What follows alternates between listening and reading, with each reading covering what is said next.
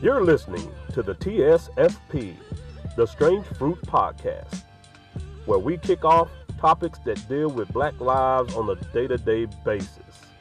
You know, the things that you want to say, but you just dare not to say. Well, that's what we're here for. Thank you for listening.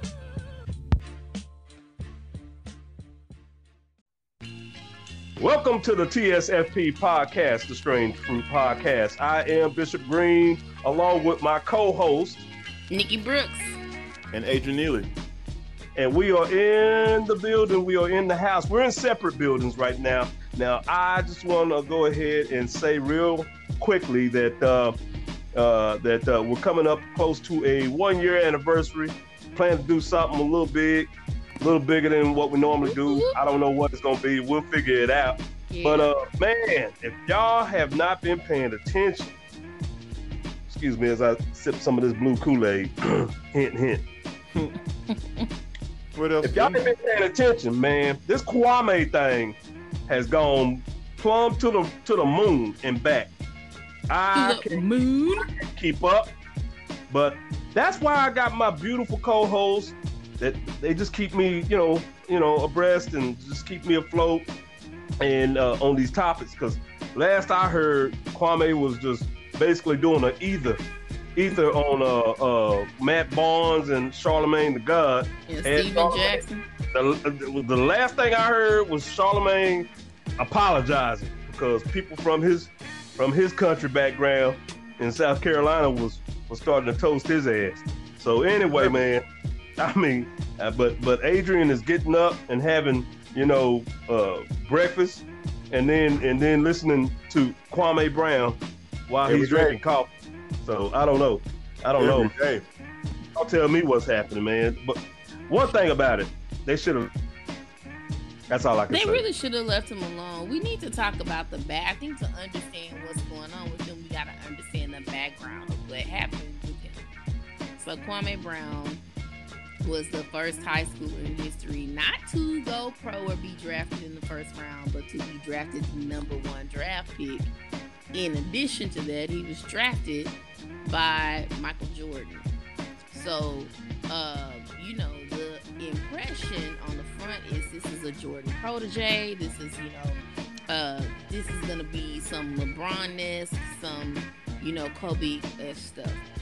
But he gets into the league and essentially it looks like his confidence visibly wanes. You know, it seems like the adults around him are extremely hard on him. I can remember reading an article several years ago about him, I believe in the Washington Post, where they interviewed him and they were saying that in the article, it was talking about how he was basically 18, and although he was an athletic beast, that he also didn't really know the game because he'd only played in high school. So he didn't know he could the things like the workouts were strenuous to him because he hadn't worked out on that level before. He didn't have a lot of organized, structured play like posting up and things like that. Right. And so anyway, and that, you know, they fit basically all the men on the team, and including some of the people coaching him, were really like browbeating him, and then they ultimately decided to lay off of him. And I gotta find an article so I can get that guy's name. And essentially, you know, they could see the toll it was taking on him and stuff. He ended up being traded, but he ultimately spent like 12 years in the league, or was it 13, 12 years in the league? Yeah. Made over $62 million. But since that time, he has been used as this poster boy for why you don't draft high schoolers and how it's a waste. And one of the main people who did this was Scalps, our friend Stephen A. Smith, aka Scalps.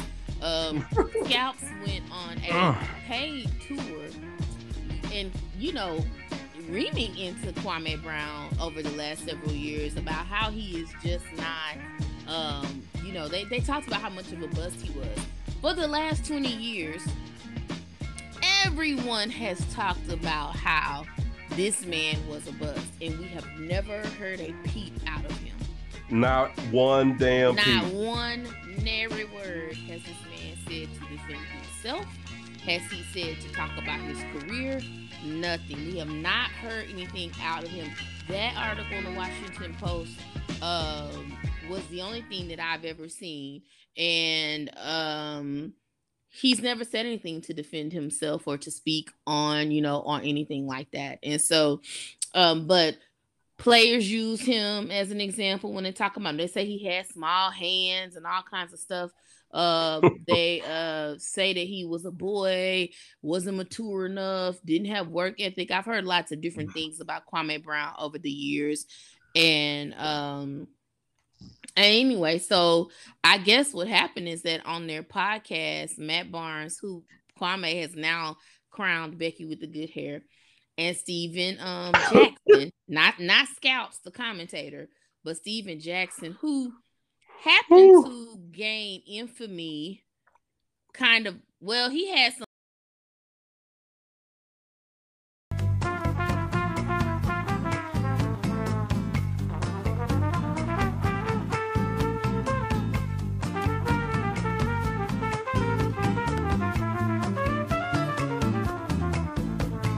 The Malice at the Palace.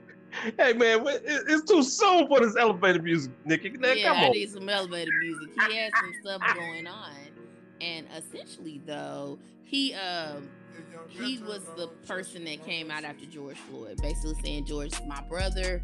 He's gained this infamy off Black Lives Mattering.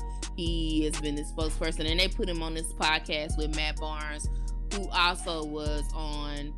Some of his infamy comes from Real Basketball Wives, and his wife, who he was perpetually cheating on, ended up being with his coach and is now married to the coach. Man, that's Adrian's dude. That's Derek. Derek, yeah. So Derek, that Laker dude. That Laker, right? So they got on their podcast and they put their name in his mouth, and so did Gilbert Arenas. Yeah. Arenas, yes. Basically talked about Kwame, and Kwame said, "Time's up. I've had enough.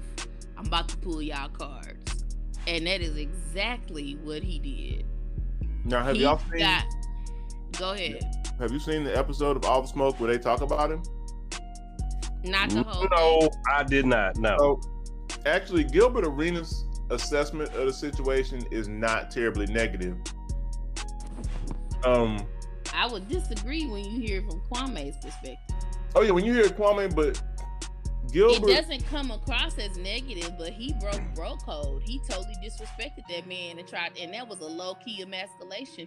And in real life, somebody would have slapped the taste out your mouth for that. So they know each other. I think what happened is Gilbert just happened to get caught up in the storm, because Gilbert Arenas was actually, his assessment of Kwame was fair. Like, for all intents and purposes, when I really listened to it, it was fair, because he was like, hey, he really was an athletic beast. He was a kid. He went ahead and mentioned how bad Jordan was, as far as how bad Jordan was to Kwame. But he called him a show pony. Well, yeah. Well, he just said that, Gilbert can't help but put his foot in his mouth a little bit. But he said basically he looked. Yeah, I was gonna say Gilbert's gonna Gilbert. You know that. Yeah. Yeah. And Gilbert, but he did say that he did give him the credit that he was athletic, he was country strong, and he really did tell it from both sides. It wasn't that Kwame was a bust by himself. It wasn't that Kwame was terrible by himself. He did say that was a lot of that. What happened to Kwame was Jordan browbeat an 18-year-old, and there have been enough Michael Jordan is really not that great of a dude stories out by now that maybe one day they'll all just come out at the same time and people will quit, because he's everybody's GOAT except for mine. Magic Johnson is my favorite player of all time. I mean, man, he's still my GOAT. But he's still my GOAT. Dog, we know he a butthole. Who don't know Michael Jordan is not a butthole? Yeah, and so I think we know he a butthole. Part of it that he's a butthole, and which most people who are high achievers are, because in order for you to differentiate yourself in anything, whether it's business or athleticism, you have to almost have a very odd and peculiar unnatural yes, way of doing things, whether you right, Matthew Knowles right. pushing creating a Beyonce, or whether you're Michael Jordan or even Kobe Bryant. You know, you have to have something different, or Steve Jobs. You have to have something about you that's often different for that genius to even come out. So there's always going to be something that is very rare that we find people that actually are likable in real life to the people that know them, that have such high achievement. You know Because what? it's impossible to be in the 1% and You know what behave though? like everybody else. Going back to what Adrian said though, Nikki, he is right about Gilbert. He did give him props. I did hear a little bit of it, but the thing is, and I'm gonna say this just cause, man. Anyway, shout out to Rockdale, Texas, man. Cause I'm gonna tell you right now, country black folks, it's just best to keep their name out your mouth. Because the thing is, yeah, I'm gonna be honest with you, because the thing is, they have very low tolerance for anybody to keep talking about them. Now the thing is, like Nikki said, this man went 12 years in the league, you know, and hell, I didn't even know he existed anymore because he's been so low key.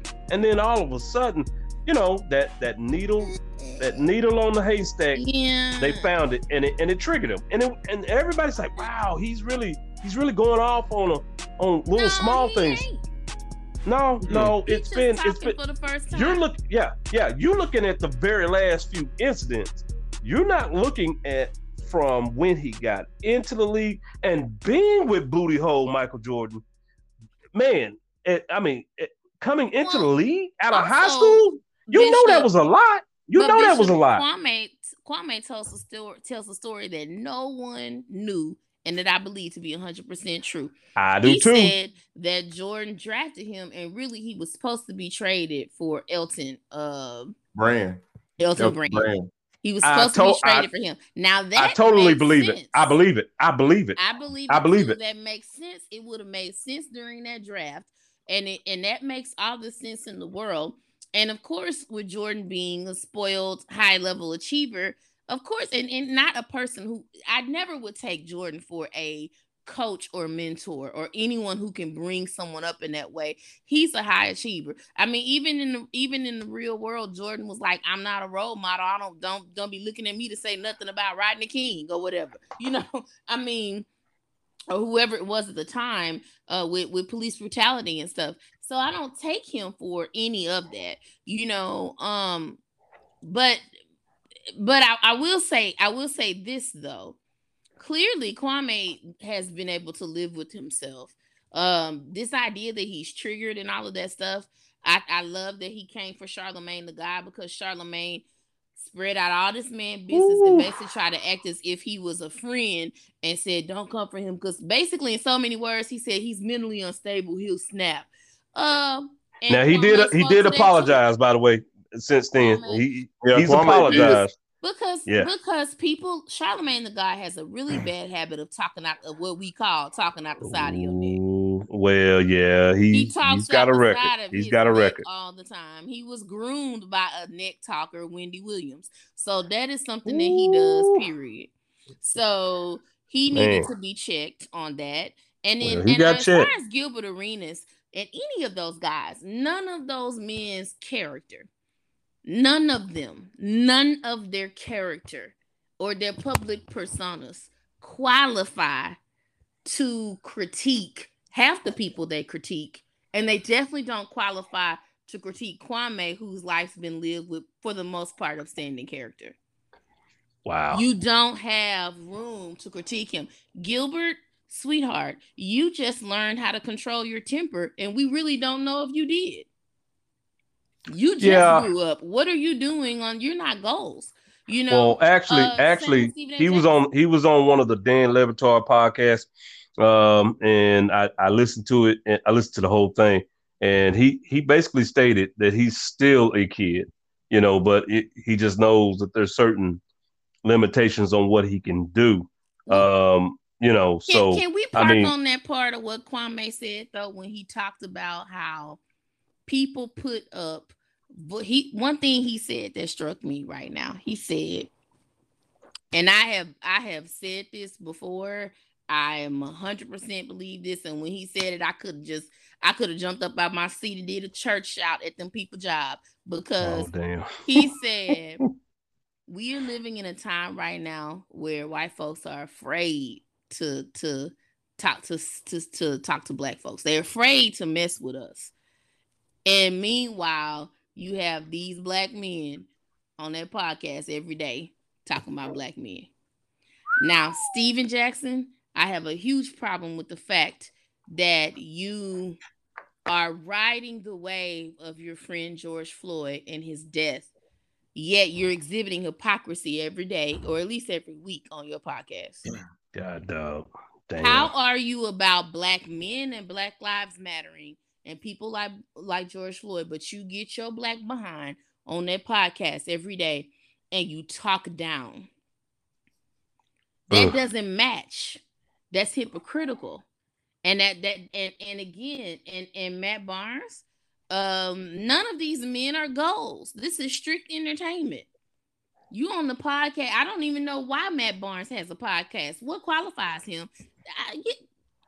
Anybody can have a podcast. That's fine. Whatever. I'm just saying they're not goals. They're not. If you know, is it entertaining? Is it good quality stuff? Yes. I'm just saying that what Kwame called out should have been called out. Why is Gilbert Arenas, with all the he's been problematic? My favorite word. He's been problematic half of his career. Why on earth? You got to think about some of that.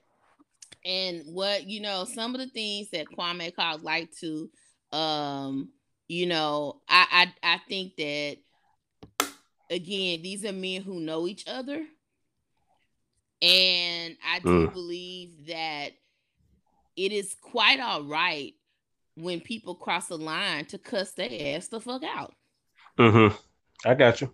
It's quite all right to do that. And when I cuss you out because you disrespected me, or when I read you your rights just because I've been quiet, don't say I'm unstable.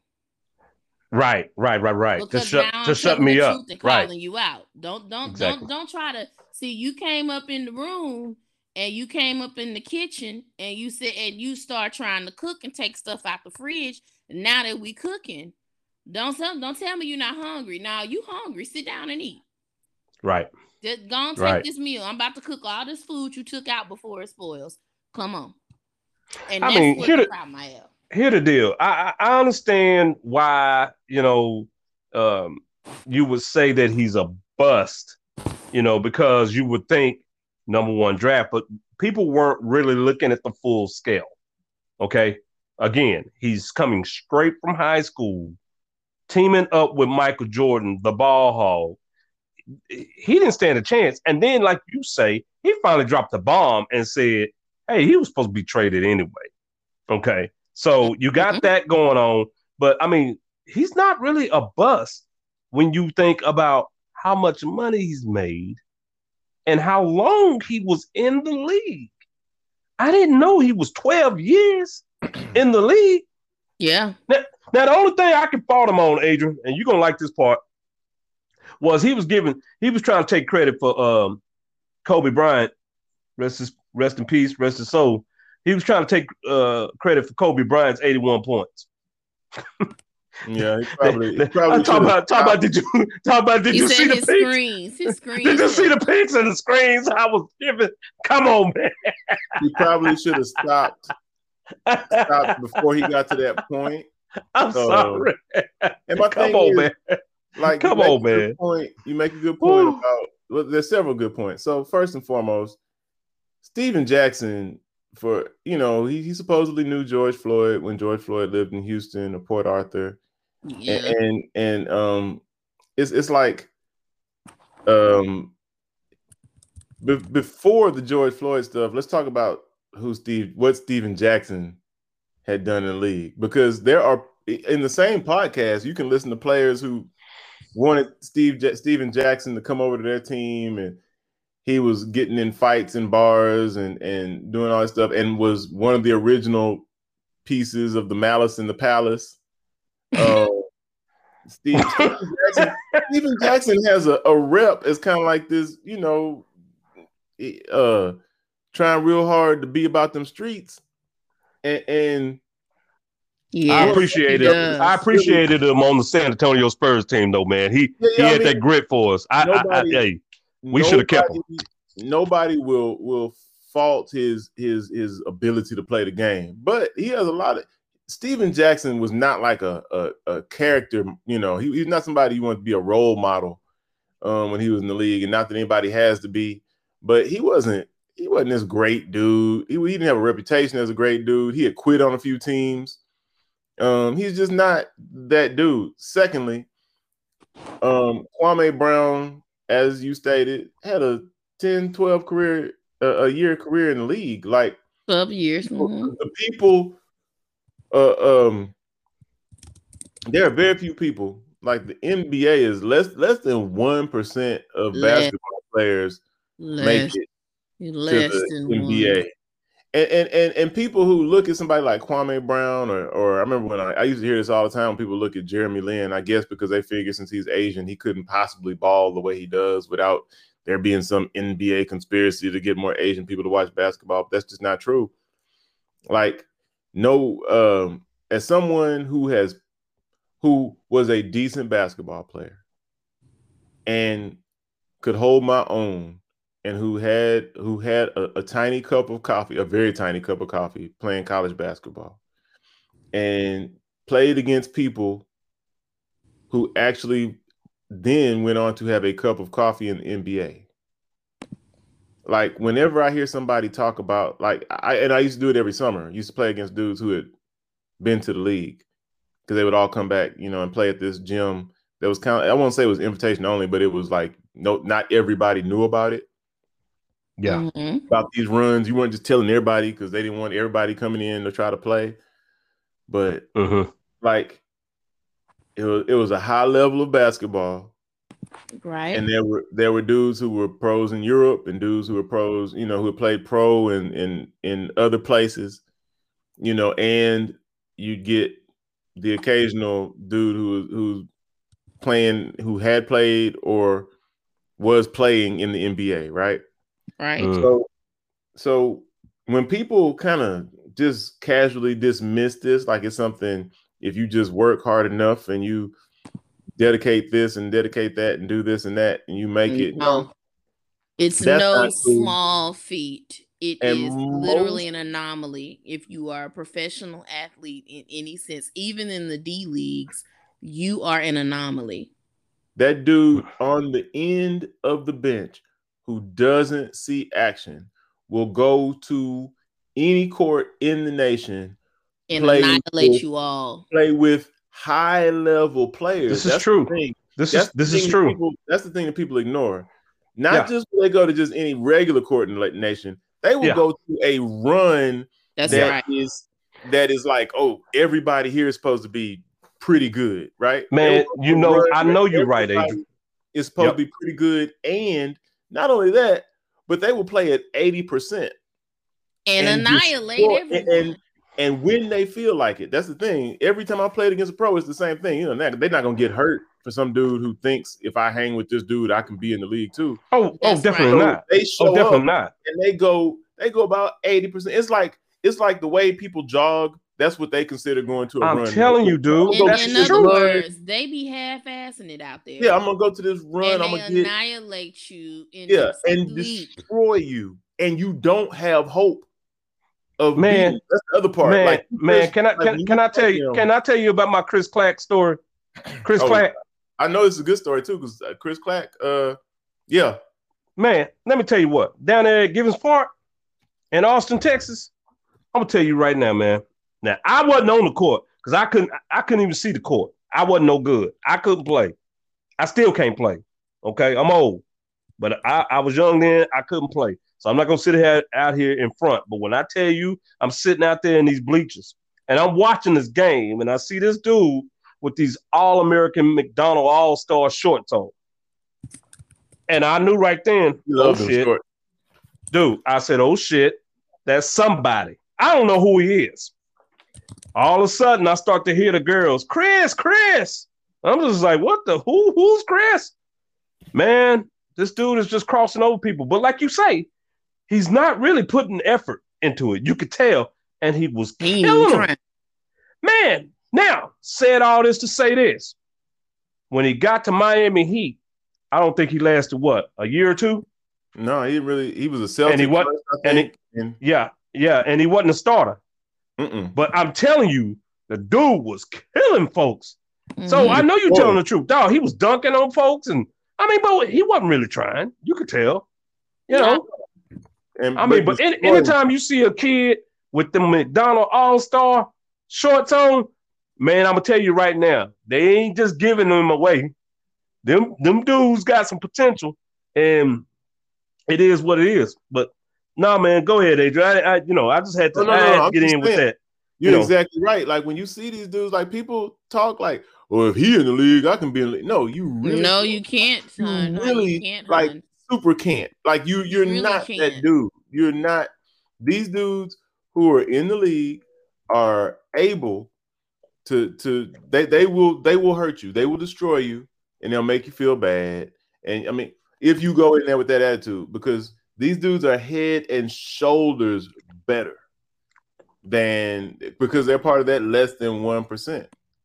Like it's less than 1%. And I think we don't really understand the power and the magnitude of numbers because we just don't understand just how many people there literally are in the world. We don't understand statistics. We think 1 in 100, you know what I'm saying, or 10 out of 100. You know what I mean? We don't think about those numbers like that. And again, you know what? It's less than 1%, and there is no way. There is no way. Exceptional is exception for a reason because average is the law. So you know what? You know what though? There's one thing we're all missing something on, and there was one part where he talked about his upbringing with like his father and how rough his father was on him, and basically how he came into the league virtually. He said without shoes. There was a time in his life where he didn't even have shoes on his feet. This boy had this man now had a very rough childhood. He didn't have a cake childhood. He said, "Why y'all sit over here talking about I should have acted this way and done this?" He said, "Y'all didn't understand. Shit, man, I ain't about to mess up my money. I just made it to this league. You think I'm gonna do this because you think I ought to keep my reputation up? Man, please, bump y'all. I'm sitting up here trying to make this money." Because what he understood. Now, one thing you can't talk about him, where I would not call him a bust on, he understood my average is going to be 1 to 3 years. Because that is the average in the NBA. 3 years. You got 3 years to ball out. Anything above that means you're doing something. I mean, I don't care how you look at it. He was on somebody's roster getting a paycheck. And if you can call him a bust, then what the hell I know this is a different sport, but what the hell you call Tim Tebow? Uh-oh. Yeah. I done made some Christians mad now. Right. Anyway. Some fake Christians. For real. I mean, so what you call Tim Tebow? He ain't done nothing. But yet and still, he done got offered a tight end position, unqualified. Because he couldn't play quarterback. Because this is his old college coach. Let's call it for what it is. But anyway, let's get back on Kwame. I don't want to change topics just yet. So anyway, that's just what I want to say on the matter, man. He came from a very rough childhood, and people are doubting this dude. So now he cussing and just straight smoking folks, man. He's straight smoking people. You can tell he kept the receipts, Nikki. Yeah. He kept those receipts for years. Yes. I don't know if he kept receipts or if he just opened up his mouth and told the truth.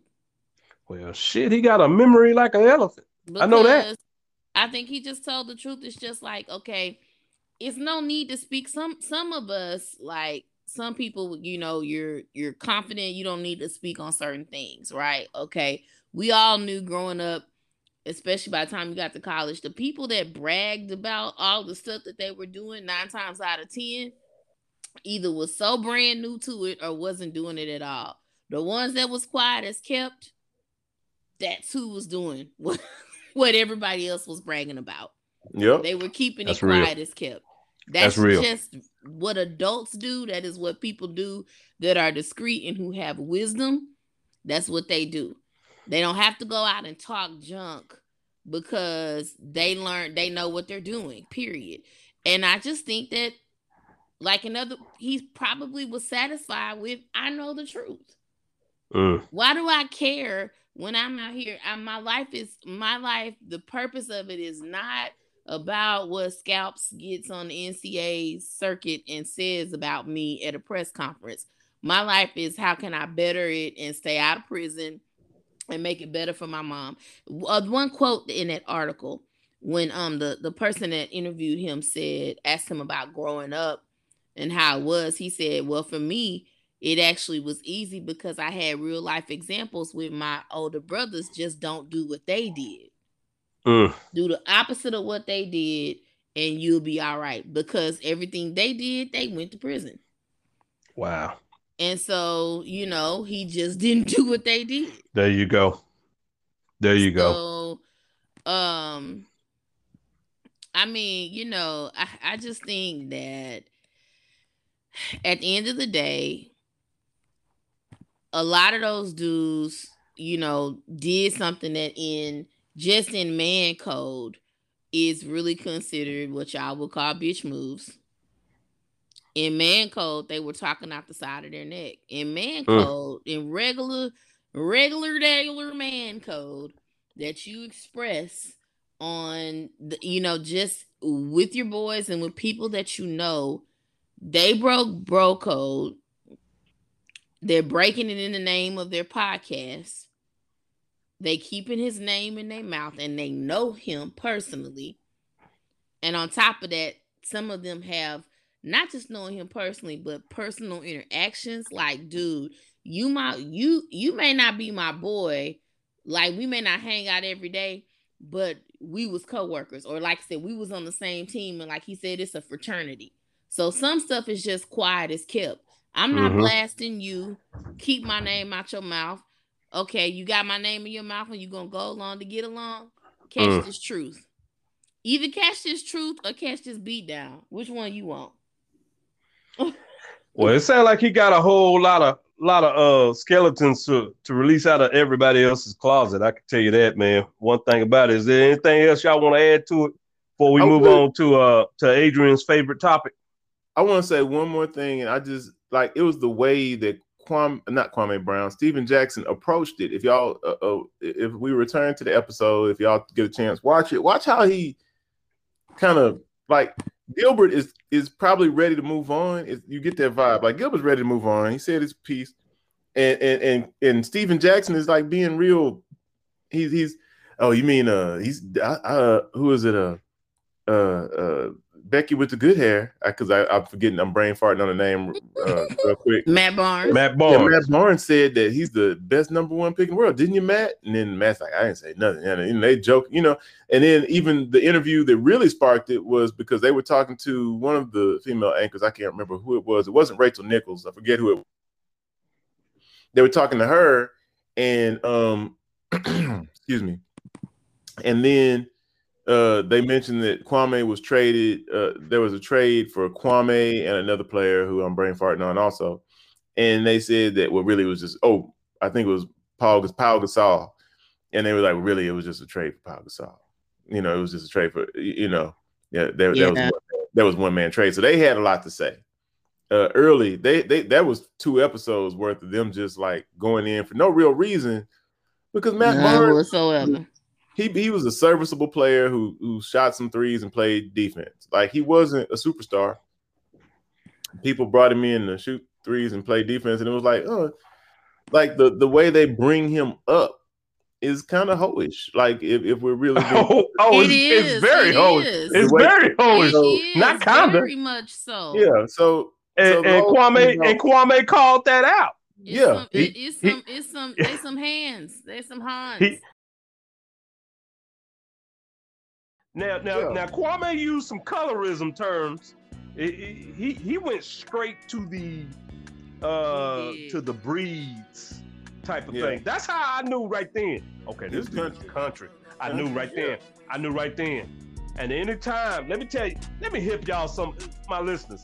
If y'all don't know country people, if they start using boy, okay, you might want to listen to the tone of boy, okay. If they start using that with some oomph, it ain't no good. It ain't no good. It's about to pop. So, anyway, I don't know who's listening to the podcast, but hey, hopefully I helped you out so you don't get your ass whooped by a country dude. Because if he starts saying boy, black or white, it don't matter. If they start saying boy, it's gonna pop. That's a good point about country dudes, like country, because country folks really are about colorism. I ain't gonna lie. Man, went to a junior college for 2 years in the country. And oh my gosh, like, I mean, I don't feel like I'm beautiful, and I also don't feel like I'm the ugliest dude on the planet. But boy, just me, there were several references to me, my darkness, and I feel like I'm medium brown. Like I'm not not red, but I'm not blue black. I'm kind of like right on that darkness scale. I'm right at just regular. I'm Hershey brown. Y'all do know that this is a whole nother podcast. Oh yeah, it is. Okay, but I'm gonna let you go ahead. Go ahead. How about maybe a Hershey? I'm Hershey chocolate bar brown, like in proper light. So it is like it's like. But when I went to the country, you would swear that I stepped straight up out of a tar pit and walked onto land like some creature from the bottom of the deepest depths of the earth or something. It was like, wow, man. And it really was, because I had a light-skinned friend, and a lot of young ladies would mention that, and if they said that I was cute to be so dark. I got that a ton. You cute to be dark, and can't I just be cute to be cute? Damn. No, because you can't. Because I am dark, like, and I had never really experienced it on that level from black people previously. Like, I had never really seen it like that. Man, that is the reason why I love Wesley Snipes and Tyrese back in the day, because they put us back on the map. Hot damn it! But I was so is even when then they failed us. I had they did. They let us down. They let us down. Come on, Nikki, let me have my moment, man. But my thing about that even is, I remember a girl saying, "Dark guys is in right now," and I'm like, "Why we gotta be in? Like, I'm not a pet rock or like, you know what I mean? Like, we are fad, like we're jams. Like, black dudes are jams, dark dudes are jams. Like, we're a fad. Like, we're in at the moment. Like, everybody, please excuse the pet rock emphasis and the reference there. Adrian just had a birthday just a couple of days ago, and so when you're going through changes, you start to reflect. By the way, Adrian, you didn't like my happy birthday song I sung you, man. Man, that was the most. Wow. Get the music ready. Oh, wow. Go ahead, get the music ready. I just think those references would come out anyway, because I just thought about that. She was like, dark guys are in right now. I was like, in? Like, I'm not a shirt. I'm not a fashion trend. Like, I'm a person. So so when y'all said that about country people, I was like, yeah, it was. I had never experienced that. You think about that there are ways in which I feel like I grew up pretty worldly wise, and there are ways in which I feel like I was extremely sheltered, and that was not something I had really experienced. Well, Nikki, you grew up around Mississippi. Hell, I know you know. Yeah. Oh my God. I mean, for me, it was that's a way of life. Colorism was very real. Colorism was real, just as real as racism was. I shared on LinkedIn today. Today is like a year ago today. I had a reflection. My memories come up. So day before today, a year ago, was when Amy Cooper was deemed Central Park Amy because she weaponized her white privilege against this man in Central Park who had told her dog couldn't be in a certain area. And she was calling the police and, you know, African American man, you know, that thing.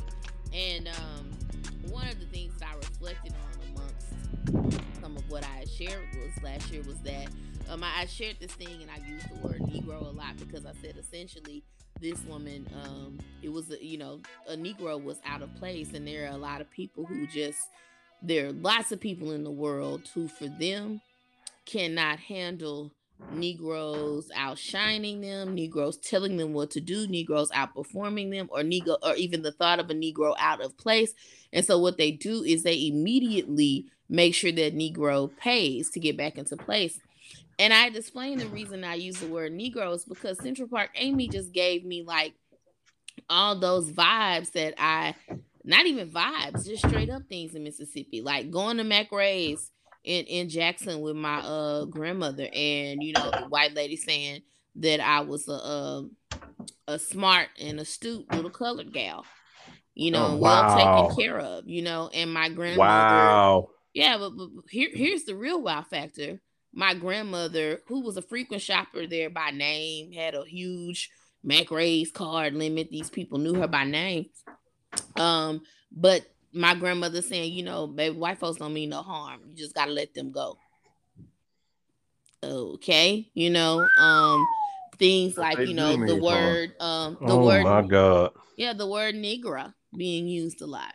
Yeah. Not Negro, but Negra. The Negrasburg, man. And just that's the reality in Mississippi that I grew up with. My grandmother's sister, I've told you guys the story before. Clean white folks' houses for a living. That's what we called it. We couldn't go into her employer's driveway. We picked her up every Monday and Wednesday. Wait a minute. Stop.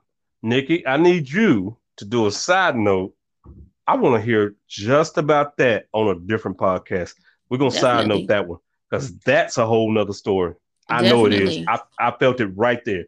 That's a whole nother story. But go ahead. I'm sorry. I'm interrupting. Well, no, that's good. And Bishop, these stories deserve to be told because a lot of our experience in America as Black people has been muted because we've not been allowed to talk about it openly for fear of kind of retribution or basically when you talk about stuff out loud, then it messes with your jobs, so you can't get paid.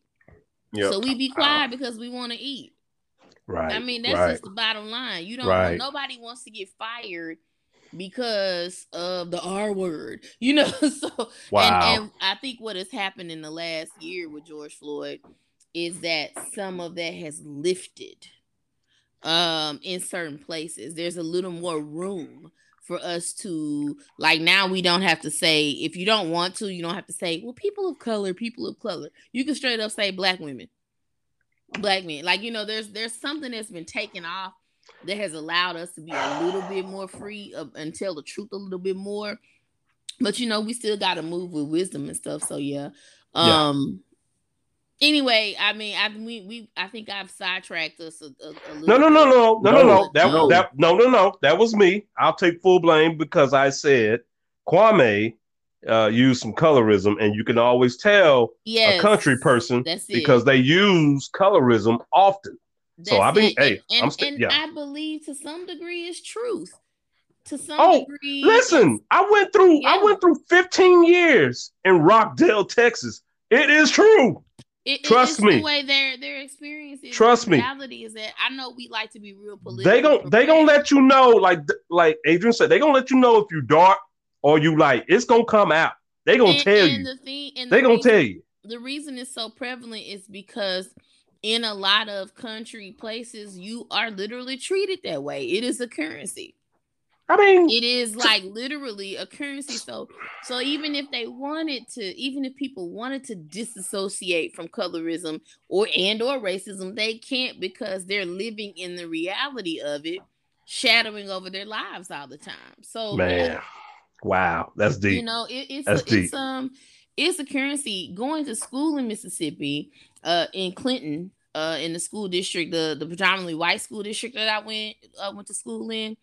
Man, I have never in my life had more experiences of being pigeonholed for and being not preferred because I was dark skinned. I was really smart, but I wasn't preferred. Wow. And that was that's probably where if I had any kind of hangups within myself growing up about, being pretty or being this or just whatever for a dark skinned girl, the majority of it came. Well, it probably is a combination in Texas too, but both of those, that combined, going to school in Baytown, Texas, and going to school in Clinton, Mississippi, definitely was and being the exceptional Negro in both places was definitely shaped some things. Definitely shaped some things and some silent truths that is very difficult for me to say. You can't pay me to believe they ain't true because they've been the truth. Period. So yeah, I think when people think opposite of that, traditionally they've been the exception. Things are changing now, but traditionally, proximity from a color perspective, proximity to whiteness is currency, and it's a currency that pays for Matt Barnes, in my opinion. I think it's a currency that we see it in the entertainment world all the time. It's just now starting to shift and change, though.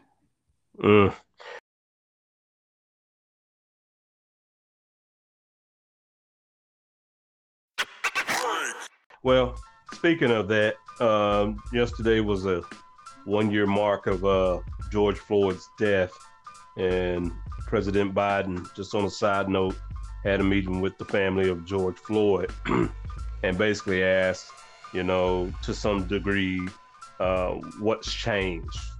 And I'll be honest with you, I'm gonna keep it real. Not a hot damn thing. Ain't a damn thing changed. And let me tell you something. I put it on my page, on my personal page, and I stated this. I said, fake allies, they will give you trinkets. They will give you empty promises. They will give you symbols of progress. But they'll never give you equity. They'll never give you equality. And that's the truth. But anyway, that's a side note. Just clip that. We know where we stand on that. Hey guys, I think we need to go on and just pivot for a minute. Pivot to maybe Adrian's favorite topic. Adrian, you want to go on and say it? Which one? I have so many topics. I mean, man, the one when we warmed up. Come on. You know the one that you said, right? We talked about so many. No, we talked about. Oh my God, Professor Tex. Oh, yeah, man. Professor Tex. We don't want to talk about that? I wish somebody would just wheel that fool down Congress, man. I really do wish somebody just wheel that fool down Congress. Okay. Maybe let me say this for y'all, because right now y'all have very delicate jobs. Mine somehow is one that I can go through and make it and still say what I got to say. Man, bottom line is 4 weeks ago, ladies and gentlemen, 4 weeks ago, it all started. Okay. First, they go in here and they start doing voter restriction laws. You can't do drive-through voting. We're going to shorten the times and hours of these voting booths. Hey, by the way, I've already done some bamboozling on last year. I made it where all of the counties only have 1 mail-in, voter ballot booth. Yeah. Only one. Harris County has 1. Okay. Anyway. Yeah. Okay. So that happened. Then they moved into, I may have the order wrong here, but then they moved into basically abortion laws, where now all of these white men sitting down there in Austin, Texas, and they passing this shit at night, if you ain't noticed. Yeah. Anyway, so now they saying 6 weeks. If you have a baby at 6 weeks old, it is now illegal to have an abortion. Well, hell, if you have a period that's 2 weeks late, you're already screwed.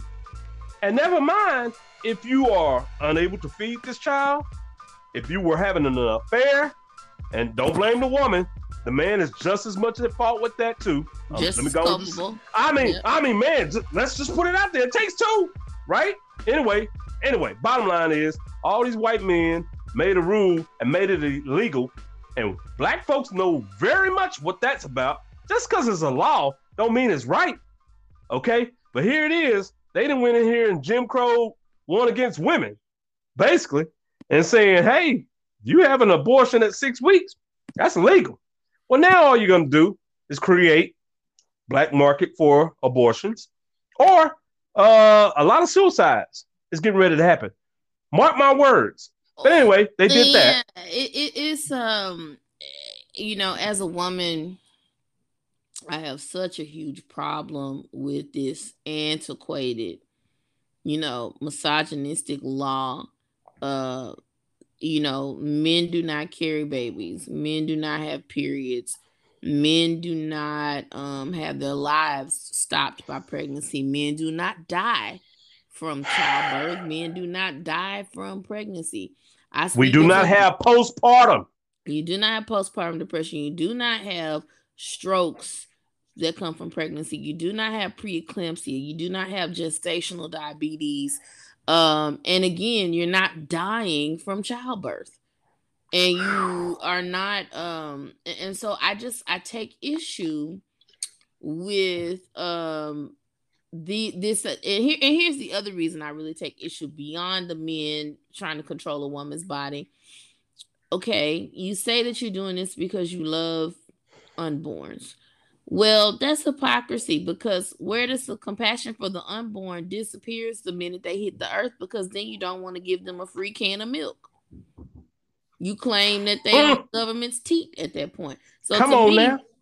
How can you love the unborn whom you don't know about and cannot see, but you won't feed the newborn that you see every day? Hell, you won't even feed the damn veterans. It doesn't translate. And see, even in the, now if we gonna get biblical, because this is all supposed to be biblical Christian principles, because we're a Christian nation, and this is what this is driven by. God said in the Bible, how can you love me? You don't love your brother who you can see. Wait a minute. How can you love me whom you cannot see when you cannot love your brother who you see every day? God dog. Now that is the same thing when it comes to, let's just put that in. It's the principle. He laid out a law. He basically says, you don't love me, you're lying. So because you can't love me who you don't see, God, when you can't love who you see every day. So you can't have all this love for the unborn that when you don't love the newborns. Come on now. You don't love the newborns. You let them die of hunger. You say that you don't care. You don't want them to have free lunch. You say that they're uneducated. You build prisons for them when they're 8 years old. Instead of teaching them how to read and do math, you build a prison. You don't love and make money off of them. And make money off of them. And make money off of them. So I'm saying, where is this energy and this love for the unborn? That's real. Why is it not translating to support it's not translating to that? And then as a woman, my very main bottom line reason, take all the Christianity stuff out, take everything else out, and I got two bottom line reasons that would stop all this unwanted pregnancy and stop abortion. Number one, vasectomies. Come on now. Men can impregnate more women than women can have babies. Come on now. They're reversible. They're not as damaging as it is for vasectomies. The second thing is tubes being tied and allowing women to tie their tubes when they have not had children. The majority of doctors in America, it is still best practice if you are under the age of 31 or you have not had 2 children, and you need to have your husband's consent if you are married They will not allow you to tie your tubes. I did not know that. Yeah, I you did not cannot know tie that. your tubes unless Nikki, you have had. say that one more time. Say that one more time. If you have not had 2 children, not 1, but 2 children, they will not tie your tubes. There are exceptions to this rule, but I'm saying an overall best practice. When somebody finds a doctor that does opposite of this, it's spread like contraband, right? So anyway, these are the general rules. If you are married and you have only had one child, if you're married and you've only had one child, you need your husband's written consent to have your tubes tied. If you have not had 2 children. If you are under the age of 31 and you are unmarried and you don't have kids or don't have at least 2 children, your tubes cannot be tied. Adrian, did you know that? I can't say that I did. I may have heard that before because I remember there being some controversy over, what a woman could do with her body after pregnancy. Or after if you are a 22-year-old who says, I don't want children, good luck finding a doctor to tie your tubes. They're not going to do it. They're not going to do it. What they do is the medical community polices the potential of regret. Well, you haven't had any children yet. You're not married. What if you change your mind? Most doctors will not tie your tubes until you have had 2 kids, unless you are over the age of 31. Well, hold that thought. The other 2 things that I was going to say within these last 4 weeks, real quick. The other one is blocking and oppressing. It ain't even partial. It's fully oppressing educators or teachers in classrooms from discussing racism. Yep. And you can't even discuss it like it doesn't exist. And that, you know what? That to me sickens me to my stomach. But I'm gonna let Nikki take back over. And the last one, real quick. They're about to pass a full bill, a full law. They're gonna make it a law because Greg Abbott's already confirmed he's gonna sign it. Just get it to his desk. This fool is finna allow everybody, every Texan, to carry a gun without training or a license. That includes mental health people with mental health issues. But go ahead, Nikki. Let's continue on speaking on this abortion thing because that's real important. Again, I didn't want to interrupt, but I just wanted to bring that back out. These are the things that's happened in the last 4 weeks. But back on this abortion, it just ain't right. Bottom line is, it's never going to be right for a man to decide what to do with women's bodies. I guarantee you. That's right. That if it was reversed, we would be, hey, let's just put it this way. Some furniture would be moving straight up. Again, if you just wanted to have the conversation about snipping. If you just have the conversation about Nikki, I'm opposed to it. I'm opposed to that. Bishop I was married with 2 high-risk pregnancies. It was like moving mountains to get my tubes tied, and I did not get them tied. I ended up having a 3rd very high-risk pregnancy. Wow. That it was so bad with 4.5 months. They wanted to, but my doctor said, you're spilling ketones. If we do not, if your health does not improve and turn around, I'll be forced to perform a therapeutic abortion because the baby is like a parasite on you. So, so again, I take issue with it. Meanwhile, my husband was able to get a vasectomy, no questions asked. Yeah. Wow. Just like, are you married? Does your wife care? No. Meanwhile, with me, it was moving mountains. I have a friend in Louisiana. Wow. Was married. She was 29. She's divorced now, but at 29, she was trying her best. She was trying to leave her husband, who was crazy, but she also was trying to get her tubes tied. Because her husband was actually really crazy for real. And she couldn't do it without his written consent. Couldn't do it without written consent. Her doctor would not even consider it until she got like 28 or 29. But at that time, once she did get old enough without having the kids, she still couldn't do it without written consent. And she was trying to get to Baytown because we had the name of a doctor here who someone said had performed a tubal ligation on a girl who was married who'd only had one child. So she was trying to get in to get a consultation with this doctor. Wow. And but yeah, it's if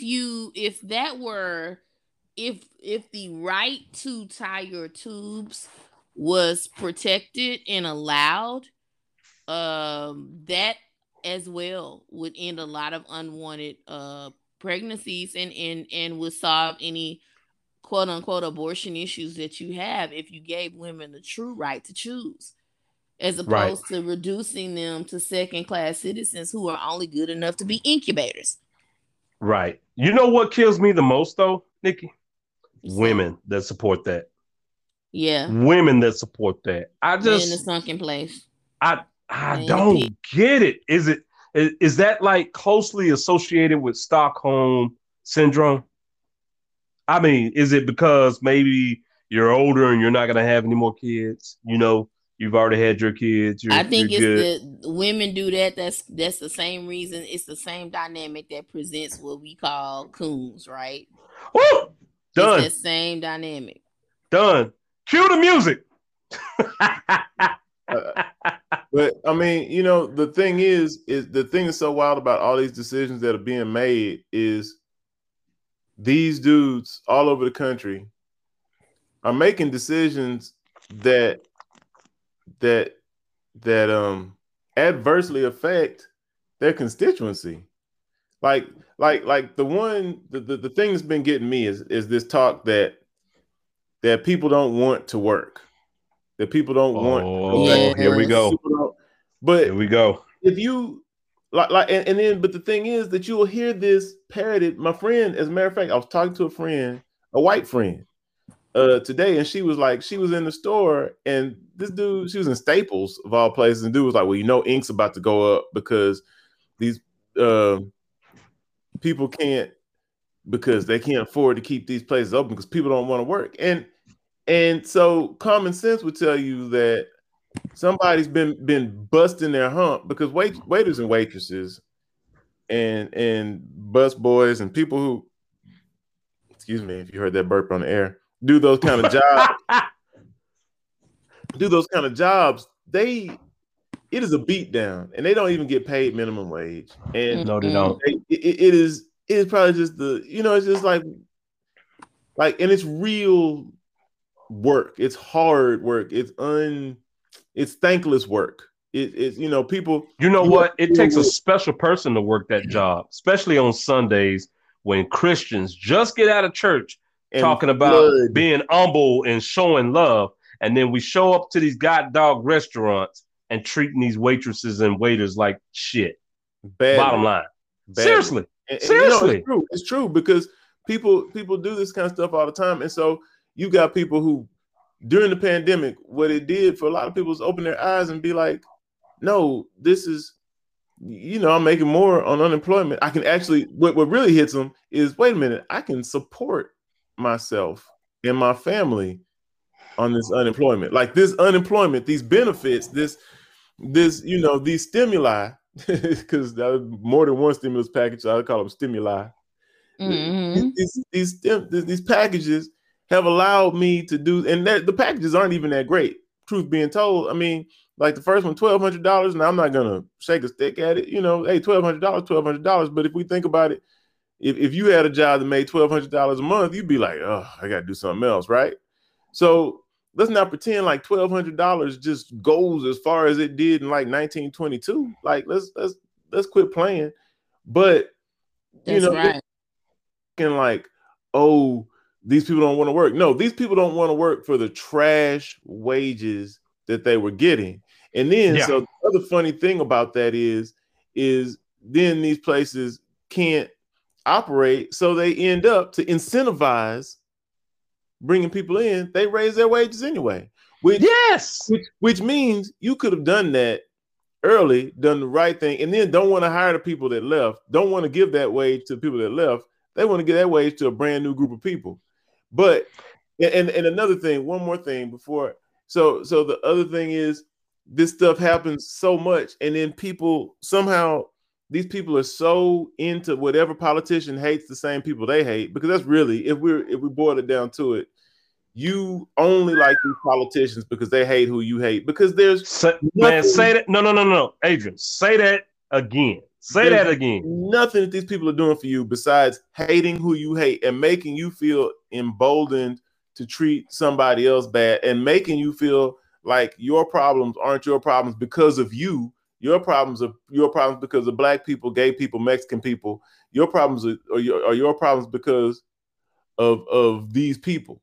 So it's really weird, because on the surface, even if you were to separate, like if you were to just say, take away Democrat and Republican, take away both of them, and just look at just look at the people's decisions. Look at these decisions. Don't look at anything else. Don't look at Democrat. Don't look at Republican. Just wipe the slate clean, all that. We're just talking about people. And we're talking about people whose decisions affect you in a certain way. If somebody told me you have to go to work, if like in the case of Wheel of Fortune, like he's telling you that you have to go to work after a certain period of time, not because we're still in the middle of a pandemic. Maybe we are. Cases, but we're still we are. And we are still in a pandemic. Come on now. Don't even really know like how long the vaccines are effective. The vaccines have proven to be relatively effective. 6 months. Yeah. So we don't. So then we're gonna have to go get shot up again, right? And by the way, just because you had the vaccine does not mean you cannot contract it. In some cases, they say it's about 95% effective. But if you had the Johnson & Johnson, it seemed like about 12%. Who knows? Like that. Like trash. I'm not gonna do this with y'all, man. I'm not. No, I mean, but it's just like real. But if somebody, you imagine this dude is saying we're not going to accept any more benefits after this period of time, basically forcing you to go back to work. Not because people are demanding like, hey, I want to go back to work. It's because these greedy CEOs want to get work. They're like, we want this. Well, I'm gonna say it. I'm gonna say it first. He's running for president. Now, you better know that. He's doing all this shit so that he can get folks in line with all that he got passed. But you know, and this is only to please his constituents. He's trumping. He's straight taking Trump cards, Nikki. Him and DeSantis. You know what the issue that I have? Oh, go ahead, Adrian. Oh, no, I'm just saying he and DeSantis. It's a bunch of them running. And then all this election integrity. Like the thing about election integrity is you weren't bothered about this when your guy won. Then it was a witch hunt. Then all this election integrity, all of a sudden you lose. And then you know it's a lie. You haven't been able to prove it. You went to court to prove it. Everybody who's smart, like when they go to court and they argue these cases, they don't argue on the case that you lost the election. They argue something completely different. Then even when you win a case, it's based on the premise that no reasonable person would believe the things you're saying. So you can't. That's the defense they always use when somebody sues them for defamation or slander.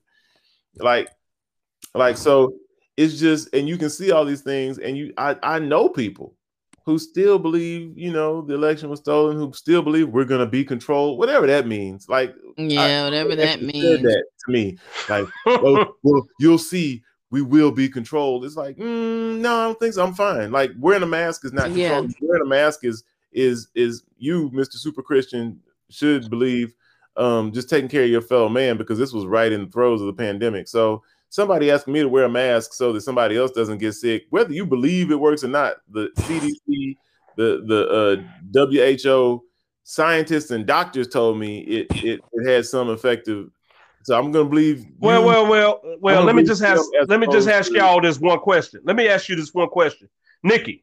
Yep. Did you catch the flu? Nope. The flu? The flu. Not during flu season. Okay, no, I did all right. not. Adrian, did you catch the flu? during? Me too. Did you normally? Did you catch the flu during flu season? Nope. Me neither. I'm sorry. I rest my case. Go ahead. I'm done. Mask Yeah, work.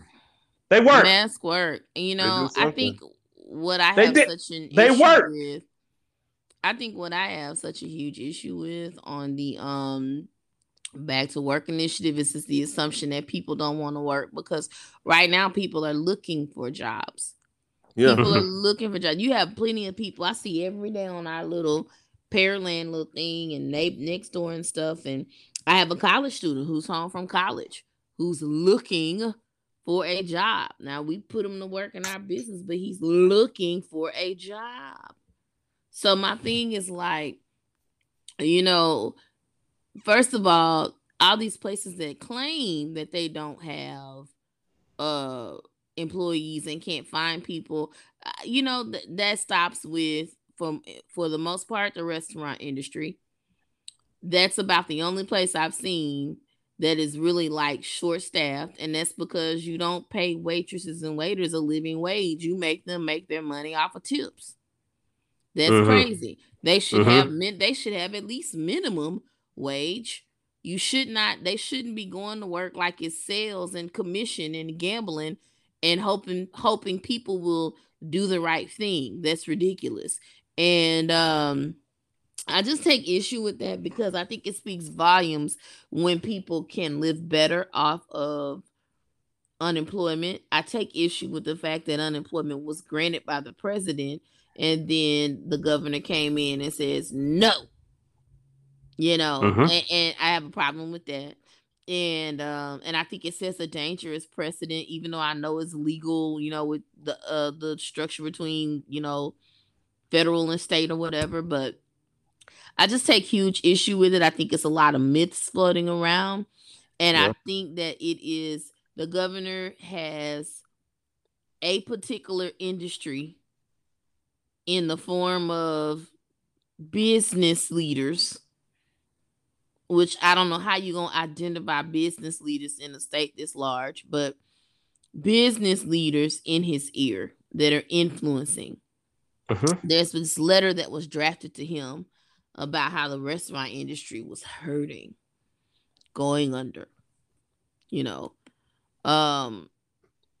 my thing is that if people don't do nothing else, they gonna eat. Oh, word. They gonna eat. So Mr. Landry, if you lose a couple of restaurants, boo, I promise you can start over. Cause we gonna want your food again. Well, Nikki, I'm gonna just say it. I don't think you guys went through this, but correct me if I'm wrong. Out here, they never stopped going to restaurants. The restaurants were packed in November and have been since then. About 50 to 60% of people here mask up until about 2 weeks ago when Professor Tex stated that everything was good, like he's a scientist and a health physician. But anyway, I'm not gonna go there. Anyway, my thing is, I'm not gonna go there. But my thing is that a lot of these people where I'm at in West Texas, they haven't really been paying attention nor really complying. Like I say, it's been about a 60-40 ratio out here. And but the funny thing is they rush to get these vaccines, not all of them, but some of them. A lot of people were traveling from Dallas to come up here and get the vaccine because they could get it up here quicker than in Dallas.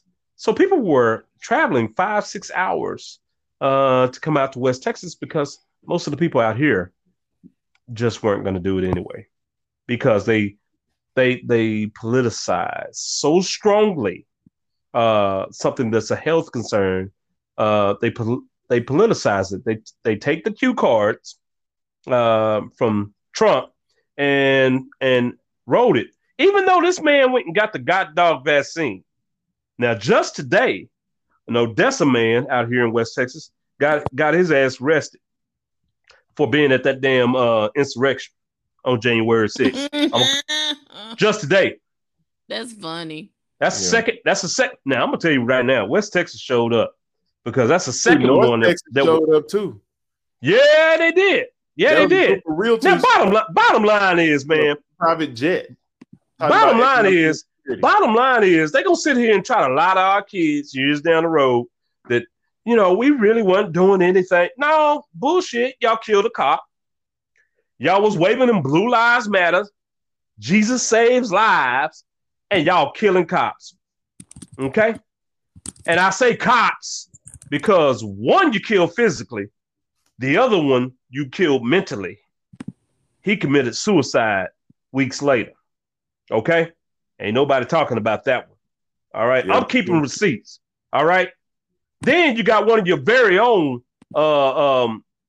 supporters killed and let her ass walk through a damn window frame. Somebody repeats out, he's got a gun twice. And her ass comes walking through the window anyway. After she heard all that. That's why she's dead. Okay?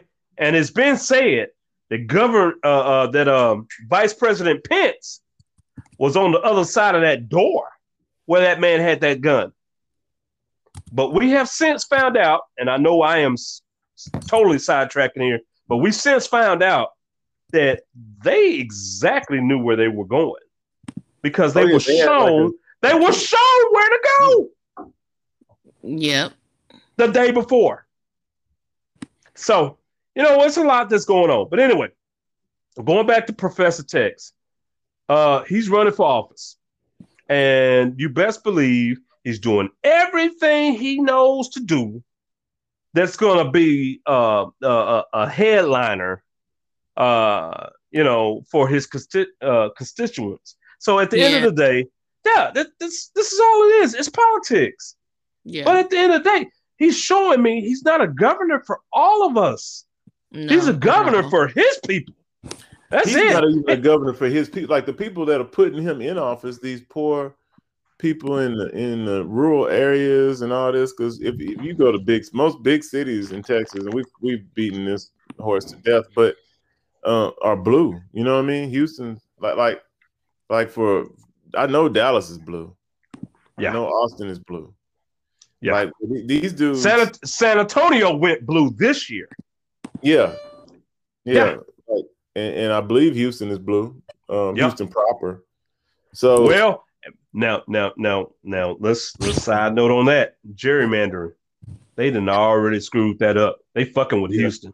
I'm telling you that right now. So big.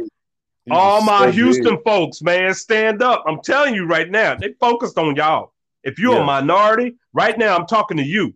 If you're Latina, Indian, Black, right now, I'm telling you, they are trying to control what you do and how you do it and how much you can do it. Okay? Down in Houston, that city right now is the key. Dallas, don't slip up. Y'all showed out. And I need you to continue to show out. But Houston, they are straight up redrawing lines right now. Yes, they are. Yeah. Their constituency, they're not even doing right by their constituency. Their constituency is just too, I'm trying to find another word besides stupid, but their constituency is maybe just too not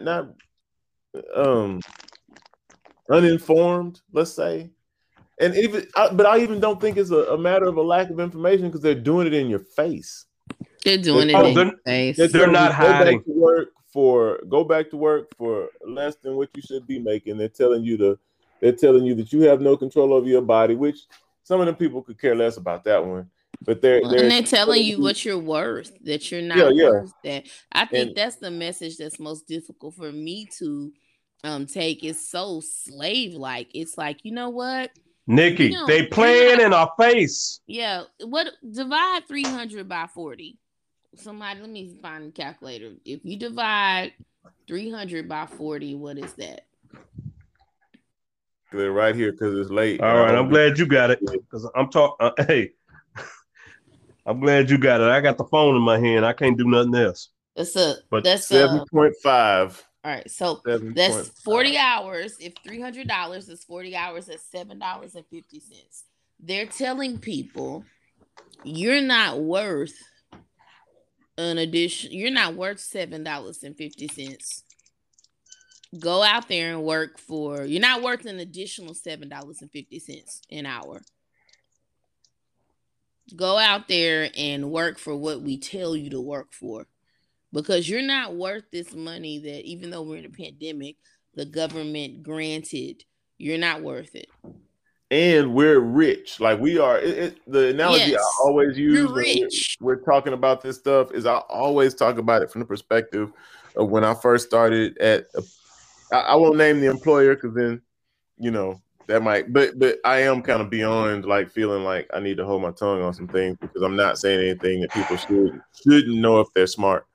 But when I worked at this place, I just got a new job, and when I started there, and it was just far enough from my house that it took me about 35 minutes to get to work every morning. And so by about the end of the week, I was filling up again, right?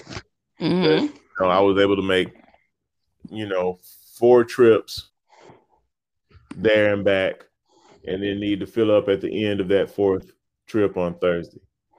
And at the time, that's when, you guys remember this, 08, 09, probably 08, where gas was like $4.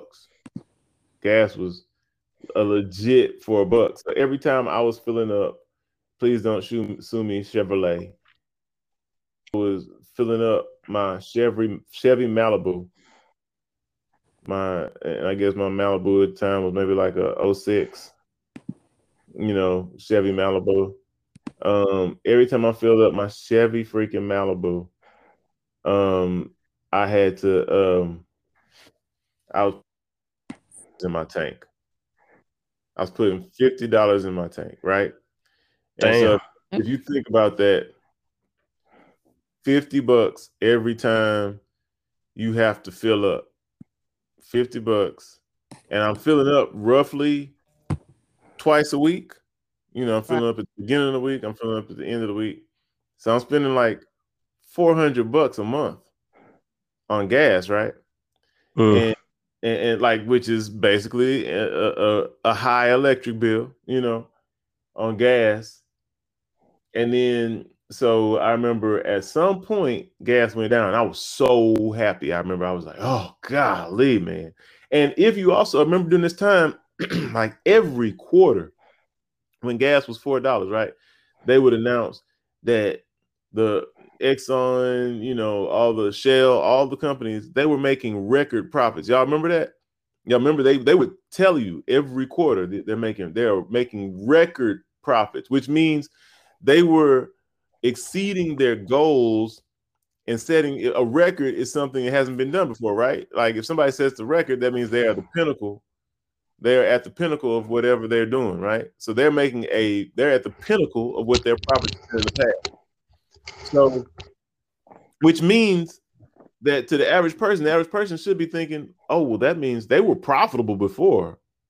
It's just that they're more profitable now.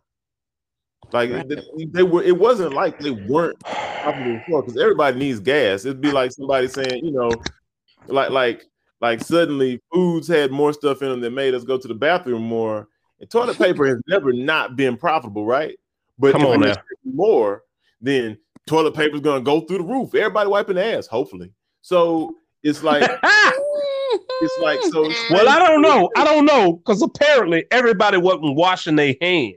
Yeah. Somebody in a whole lot of people running around with pink eye, but it's like, so my thing is, then I remember when I found my cheap gas, and I remember one day I went and gas was so cheap, and I filled up. It'd take, after that big high, it'd drop, and these gas companies had started laying people off. Now, it hadn't dropped so far that it was like, I think I filled up and it was like $1.74 in one place, right? And I was crunk. And so I filled up my car, and it cost $17 to fill my car up. And I was like, yes, this feels so good to have normal gas prices. And I remember I posted something about it, and friends were like, well, Adrian, the oil industry's hurting. We know people who are in it. I'm like, they're not hurting.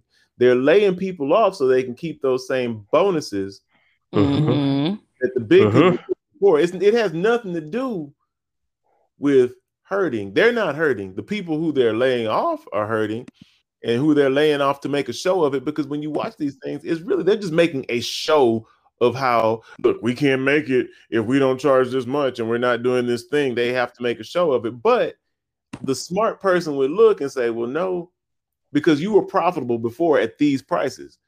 Because no one said you didn't make a profit these other years. They said that you weren't as profitable as you were these years where you were setting records for profits because you were gutting us on gas, right?